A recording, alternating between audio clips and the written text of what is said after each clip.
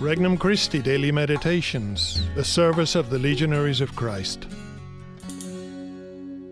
An RC Meditation for July 16th, 2022. Saturday of the 15th week in Ordinary Time. The Quiet Healer. From the Gospel of Matthew, chapter 12. The Pharisees went out and took counsel against Jesus to put him to death. When Jesus realized this, he withdrew from that place. Many people followed him, and he cured them all, but he warned them not to make him known. This was to fulfill what had been spoken through Isaiah the prophet.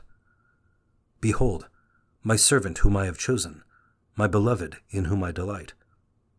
I shall place my spirit upon him, and he will proclaim justice to the Gentiles.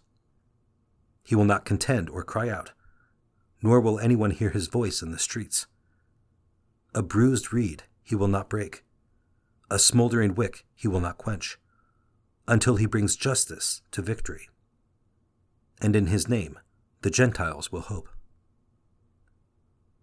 Introductory Prayer. God our Father, you gave us your Son to make us your children. I believe, and I am hoping to be raised to full maturity in him through the school of the gospel. Thank you for your unconditional love.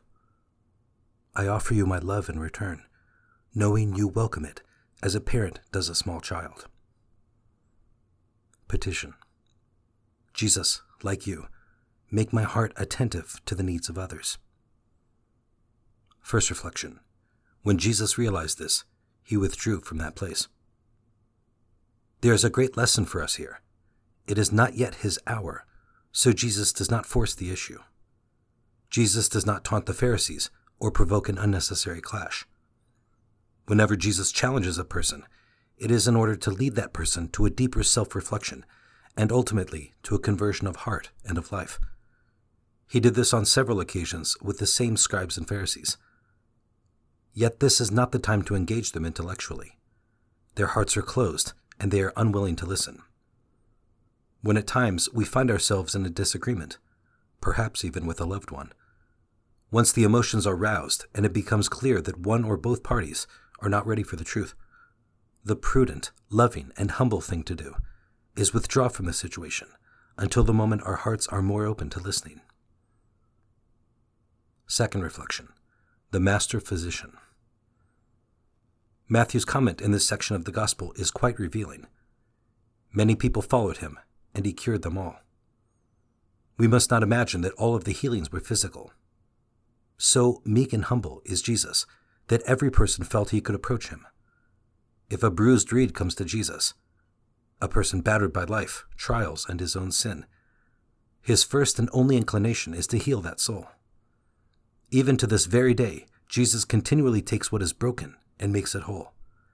He is the master physician who binds up wounds so that the person may be healed. In light of this attitude, we recognize the contrast between the Pharisees, who seek to kill, and Jesus, who continues to give life to all who come to him. Third reflection, an ember of faith. All Jesus needs is the slightest ember of faith and hope to change a person's life. For instance, we cannot force a person to love us or to trust us. Likewise, God himself respects the very freedom he entrusted to us. Nonetheless, our Lord does give the human person a searching mind and heart. That is why we can say that the human person is religious by nature from the beginning. Atheists are not born. They are made by their choices. Within the human soul, God already provides us with the kindling for faith, hope, and love. Once we are baptized, that kindling can become an unquenchable fire. Yet it can also be extinguished if we carelessly expose it to the winds and waves of unbridled selfishness, secularism, skepticism, and systematic doubt. No matter how far we think we may have drifted, if we will simply turn to Jesus, we will find that he is already looking for us. Conversation with Christ. Lord Jesus, you see and know what I am to become if I will keep close to you in faith, hope, and love.